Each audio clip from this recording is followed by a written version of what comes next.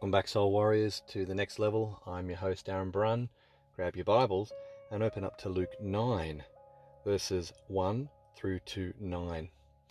And we're going to go deeper now into our high calling.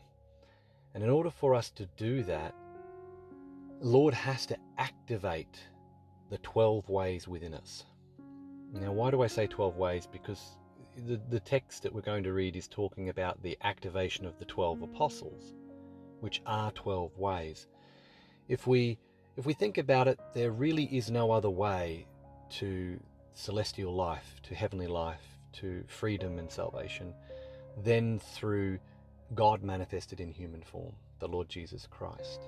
But the Lord appointed 12 disciples to indicate to us that to get to New Jerusalem, to get to the heavenly city, the city of God, there are 12 ways in which he works within us. 12 gates, 3 on either side, north, south, east and west. And at their foundation are the names of the apostles. In Apocalypse Explained 4:30, it tells us that the Lord's 12 apostles had the same representation as the 12 tribes of Israel.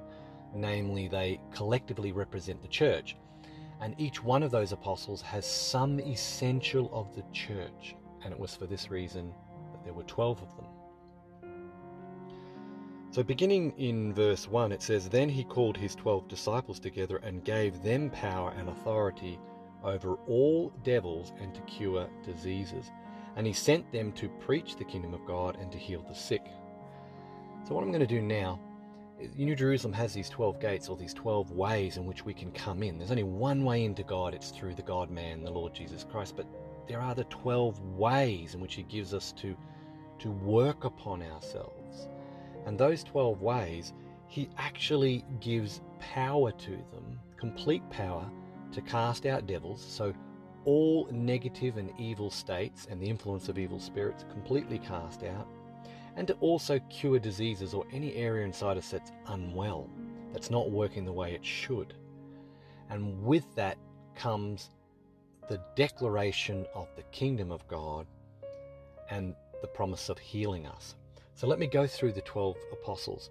I've tried over the years to get to the spiritual meaning of the 12 apostles, and I've managed to come so far, and then some of them sort of escape me. And to get there, I've managed to get there using John Eliot. Reverend John Eliot did a small work on the 12 apostles, a small booklet it's been made into, and I was able to use that to help kind of push myself to get to the rest of the full correspondences. Now, if you don't agree with any of these, that's fine. The Lord shows you something different, go with that. But here's the best of my understanding of the 12 apostles and what they mean. So Simon Peter is faith, because Simon means to hear or hearing, and it's an obedience to what we know to be true. James is hope or power. It's that same faith now at work, doing something, doing good works. It's a manifestation of what is good, or goodness at work, good works. John is love, all forms of love, charity and love. It's love towards the Lord, it's love towards the neighbor. It's love at work in our life. Andrew is innocence, or obedience, or a willingness to be led by the Lord, which is a little different to faith, the obedience of faith, obeying what we know to be true, teaching and right teachings. But it's a willingness. Andrew is a willingness to be led of the Lord. Philip means a lover of horses, literally, and it is a love for understanding the word of God. It's wisdom. Philip is wisdom. Bartholomew means son of Pharaohs, which I sort of understand meaning son of cultivation, son of a farmer. You might say, oh, John Butcher, son of the butcher. So Bartholomew means son of Pharaohs, and it means a cultivating of good teaching and truth. Bartholomew means discernment. Thomas is questing or examination, self-examination and searching out the scriptures. It has a sense of positive doubt, doubts that we're allowed to have, questions we're allowed to have, because they lead to positive, godly outcomes. Matthew is devotion, especially towards truth. So it's a love of teaching, a love of doctrine. It's a love of correction, it's a love of instruction. James, this is James the Lesser, son of Alphaeus, is service, a love of being of service to others. Simon the Zealot, this is the other Simon, there were two Simon who was called Peter, Petros, or Little Rock, and who the Lord said he would build the church upon Petra, or the rock of the revelation of Jesus Christ. But this is the second Simon, Simon the Zealot. He means passion or desire, especially for hearing God's voice, a passion to listen to the Lord. Judas, in that case, think of someone like Mary sitting at the feet of Jesus. Mary sitting at the feet of Jesus was having a Simon the Zealot moment. That way was at work in her, and Martha was wanting to do her work. Jesus said, Mary has chosen a better thing. That's the zealot at work in us. Judas, son of James, means praise that has been born in our life out of the work of God, out of the power of God, and out of service. So look at the cases in sacred text where Jesus does an incredible miracle and the people can't help but erupt in praise and worshiping God. That's Judas, son of James, at work in your life. Then there is Judas Iscariot, the 12th one, and that represents death and transformation, because angels don't see death, they only see transformation.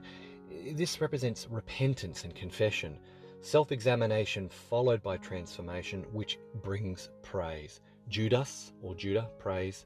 Iscariot. So repentance, confession, death and transformation. That's the 12. And they come in different lists in different Gospels. This list I've given you here is from Mark. And look at how it reads when you read it like a story. When you have real faith, it produces hope or power in you, or good works, and you begin to experience love towards the Lord and the neighbour. You will find the innocents to be led forward by the Lord into greater wisdom and discernment, and periods of questing and examining yourself and others and the scriptures.